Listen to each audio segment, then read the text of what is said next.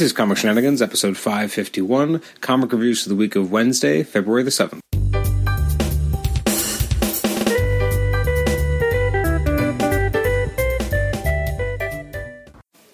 Welcome to the Comic Shenanigans podcast. I'm your host, Adam Chapman, and this is episode 551, our comic reviews episode for releases from the week of Wednesday, February 7th. Thank you for joining me at the Comic Shenanigans podcast. I am your host, Adam Chapman, and this is technically, we're recording this on Valentine's Day, so happy Valentine's Day, everybody. No better time to listen to a comic podcast, or record one in my case, than on Valentine's Day. So let's jump right in. So February the 7th, a lot of books came out. I did not have a chance to read that many, but some of the books I have not had a chance to read yet, but did want to mention, include Bane Conquest, number 9 of 12, Batman, number 40, Black Lightning, Cold Dead Hands, which I'm enjoying thus far. I'm actually really liking it. Green Lanterns, Green Arrow, Hawkeye, Iceman, Infinity Countdown, Adam Warlock, number 1, Iron Fist 77, new issue of Justice League, Nightwing, Rogue and Gambit, Runaways, which has actually been really strong in this current iteration, Spider-Man, Deadpool, Star Wars, Superman, Venom, X-Men Gold, and Young Monsters in Love. So what did I get a chance to read then, if that's everything that I didn't get a chance to read? Well, first up we have Amazing Spider-Man. This is issue 795. This is Threat Level Red. Guest starring Loki, Sorcerer Supreme. And I like this, for the most part. It was written by Dan Slott and Christos Gage, artwork by Mike Hawthorne. I thought Hawthorne had a nice take on the character. It's kind of interesting, it's one of those issues where it's very much grounded in current continuity, because you have Loki as the current Sorcerer Supreme, and it's just kind of a fun little throwaway tale, which really feels like a way of Dan Slott saying, "See, I close off other people's dangling plot threads too." In essence, it's about a 300 issue plot thread of Loki owing Peter Parker a favor, so he finally is able to contrive circumstances so that he's able to get himself out of having to potentially owe him a favor later. That being said, it just kind of set Peter up to do the right thing and have a nice conversation, a chance to spend time with his aunt on a rough day, which was kind of nice and felt very like kind of an earned Peter moment. It was kind of it's kind of an inconsequential kind of issue in a lot of ways, but it's still enjoyable. One thing I liked about it as well, so obviously you have Loki kind of conniving, and I thought that was kind of cool. You have the kind of the flashbacks, or not the flashbacks, the callbacks to Mephisto, which was kind of interesting. They like to do that slyly, kind of tweaking the audience, I think, at times. And even how contrived the idea that, of course, Spider-Man, ends up finding himself right where Bobby and Aunt May is kind of explained away with the fact that it was a contrivance put together by Loki. So I kind of like that it took that kind of element and actually made it pay off in a way. The end of the issue, so I own this issue digitally because I had to, because I don't have a dedicated store anymore. My store closed about a year and a bit ago, and I go to this other store, but I don't go often enough, and I don't have an actual pull list there. I don't think I've ever actually asked. They feel like they're, I don't know, comic book hipsters, and I just don't know if I want to. Anyways, so I've been having issues with some issues, getting some back issues, or issues I'll miss going right on release day, and it'll be like a week later when I go in, and I'm not able to get certain issues, so I've had to resort to digital for some. And in particular, but I've always wanted every issue of Amazing Spider-Man. No matter in my lean times, that was always the one I bought. And I finally missed an issue because you have the Red Goblin kind of have his origin at the end of this issue, and apparently, they had so many extra issues for every issue before this, the last 3 or 4 issues before this one, but not this one, because I'm kind of irked by. It has to be speculators and stupid people being like, "Oh no, something's happening! I better buy this." I'm like, "Fuck you guys! You don't even care about the fact that there's so many issues from the previous issues, so many copies left of the previous issues, just kind of underscores that you did not care. Don't pretend you care now. So let me have my fucking issues." And now I don't have issue 795, so I have to get that sometime at the back issue market, which bugs me. And now I have it. I had to buy it digitally because. I had no other option. Really frustrating. What do I give the issue? It was fun. Nice little jaunt. It wasn't super the best thing I've ever read, but it was nice and solid. I'll give it a 7. it was a good read. Next up, we have Avengers 679, which I continue to enjoy. This is part of No Surrender. This is part 5. This is written by Al Ewing, Jim Zub, and Mark Waid, with artwork by Kim, Jacinto. I like how big the cast is here. I think that's really entertaining. I like the version of Grandmaster we see. I don't know if this is the first time he's been kind of illustrated in this way, but kind of funky hipstery, as opposed to his kind of classic sense. And I like this Challenger. I like the design on Challenger. So I like what that looks like. I'm really kind of enjoying this. In fact, at certain points of the art, which reminded me of Clayman. We're definitely getting, the idea that there's stuff going on here, and that the Challenger has a back history as an elder of the universe. So, and also the name of the character of the Grandmaster and how he's kind of took the name of the Grandmaster. I am really enjoying this. This, again, felt like a different paced issue because it was much more about kind of the hidden machinations that we weren't really getting to see until now. But I actually really dug it. I thought it was really strong, and the very end especially I thought was really cool. So I would give this issue 679 of Avengers a very solid 8, if not maybe I'll give it an 8.5. I think this storyline feels so on point, so focused, so concise. You get an issue a week, which is really cool. Obviously, it's well put together and plotted. They worked on this a year and a bit in advance. Like, this feels like this is how you do something like this. Like, you know what it is coming in. You have everyone working together. You have a very, tight ship deadline. And every issue looks great. Like, I love 52, don't get me wrong. But there's a certain formula to it. And this feels like each issue kind of plays into different artist strengths, and it feels very vibrant, and at times 52 didn't. But 52, again, was kind of not the first weekly book ever, but of its kind of in the more modern era, definitely a first in terms of being able to churn out that much content that quickly.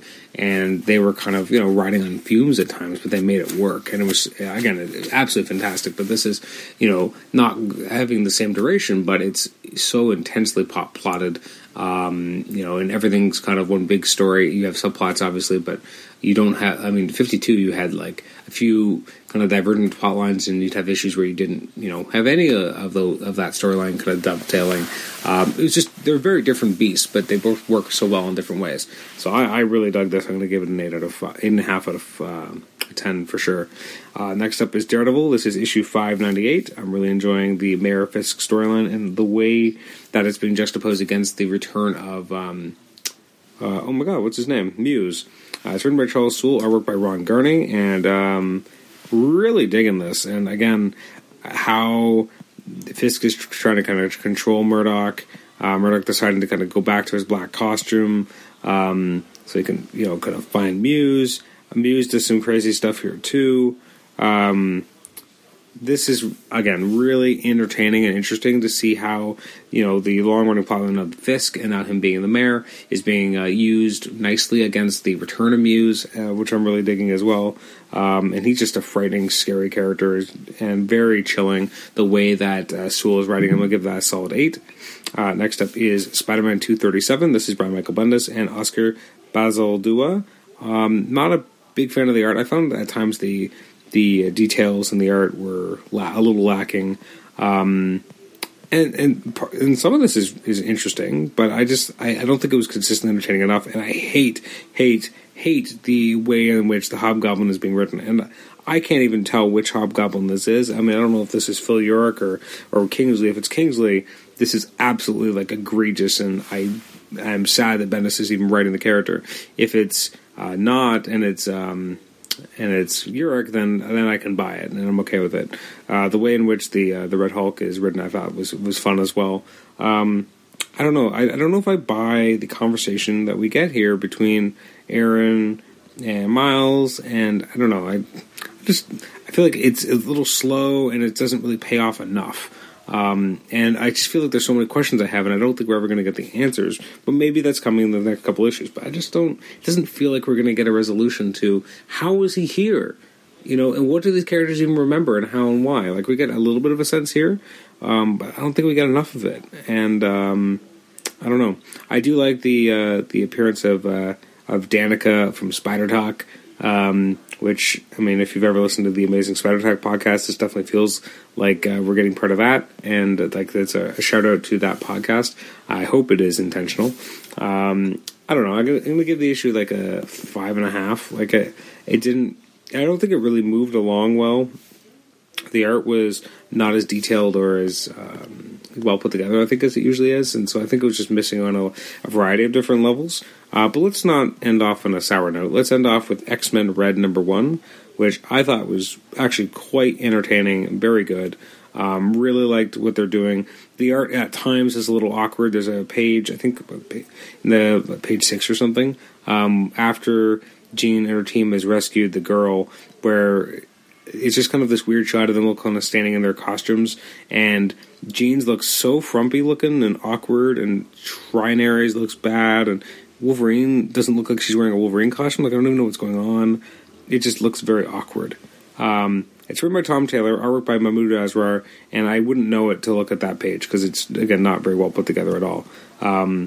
Although the page before was cool, because you had all the bamfing and then a giant great white, which was kind of cool. I like the idea of, having Jean Grey come back and her trying to, protect people and inspire people, and what to do now that she's back. And I thought this was fantastic. I really did. I thought it was so interesting to see, now that Jean's back, how does she operate on the grander stage? How does she interact? I mean, the people who've been kind of leading the X-Men, or not the X-Men, but mutants lately, I mean, besides Kitty Pryde, who's done a good job, part of that you had, the focal points were Scott Summers and Emma Frost, and they've definitely been turned into kind of villainous characters, or at least as how they would be perceived by the world at large. So that's really interesting to see how Jean comes to a world that's very different and has moved on, and she's trying to, unite people, and that doesn't go so well when Cassandra Nova comes back. And I thought that was an interesting character, again, to have come back and kind of mess things up. I'm wondering how we're going to see Jean dealing with what happens at the end of the issue here, because it kind of goes against what she's trying to do, to unite people and protect people. But it's interesting to see how Tom Taylor writes, how this affects Jean with her new outlook on life, and how it's going to challenge her. But so far, very well done. Again, there was a few artistic kind of slip-ups, I think, that weren't as strong, but for the most part, I thought this really nailed a lot of things. Although there's an awkward scene with Namor in the water, which I thought was maybe not the best. So I'll give it a 7.5. So that is everything we're going to be chatting about today. Looking ahead to next week's review episode, some of the highlights coming out on this February the 14th include Action Comics 997, Amazing Spider-Man Renew Your Vows 16, Amazing Spider-Man Annual 42, Avengers 680, Background the Birds of Prey, Batman Sins of the Father, Ben Reilly, Scarlet Spider, Cable, Captain America, what else we got? Dark Knights Rising, Darth Vader, Despicable Deadpool, Doctor Strange, Falcon, Hal Jordan and the Green Lantern Corps. I'm really excited to read that. Miss Marvel, Old Man Hawkeye. The first issue was actually really good. Old Man Logan. There's just a lot of old man books. Star Wars Poe Dameron, Star Wars Thrawn, The Flash, The Punisher, Titans, Weapon X, Wonder Woman, and X-Men Blue. So we'll be chatting about them on an upcoming episode of Comic Shenanigans. You can email me at comicshenanigans@gmail.com, like the show on Facebook, rate and review us on iTunes, subscribe to us on iTunes, and also listen to us on Stitcher. Our next episode, 552, will be either on Friday or Saturday. And it'll be our spotlight on the Black Panther film, which comes out on the 16th. And then on the 23rd, our non-reviews episode, which I guess is episode 554, ostensibly should be a conversation that I'm going to be having with Judd Winnick. Upcoming interviews will include a variety of different people, including CBR's Brian Cronin. I'm also going to be speaking with Tim Trury. I actually don't know how to pronounce that last name, so I may have just butchered it. He was the editor of the Marvel Vision book from, it was a magazine format in the late 90s, which I really loved at the time. Really excited to chat with him. He also worked in Marvel editorial throughout the 90s, so that should be an interesting conversation, and I'm really excited about having it. That'll be soon. Working on having a conversation with Cal Dodd soon, who is the voice of the Wolverine from the animated series in the 90s, which I'm really excited about. Try to schedule that as well. So some good stuff coming out in the next couple months. And we're going to have Steve Englehart back. We're going to have Norm Breyfogle on the show, who's a legendary Batman artist, so a lot of good stuff coming up to look forward to. So thank you for listening to this episode. We hope you'll join us for future episodes. Thanks again. We'll catch you next time. Bye-bye.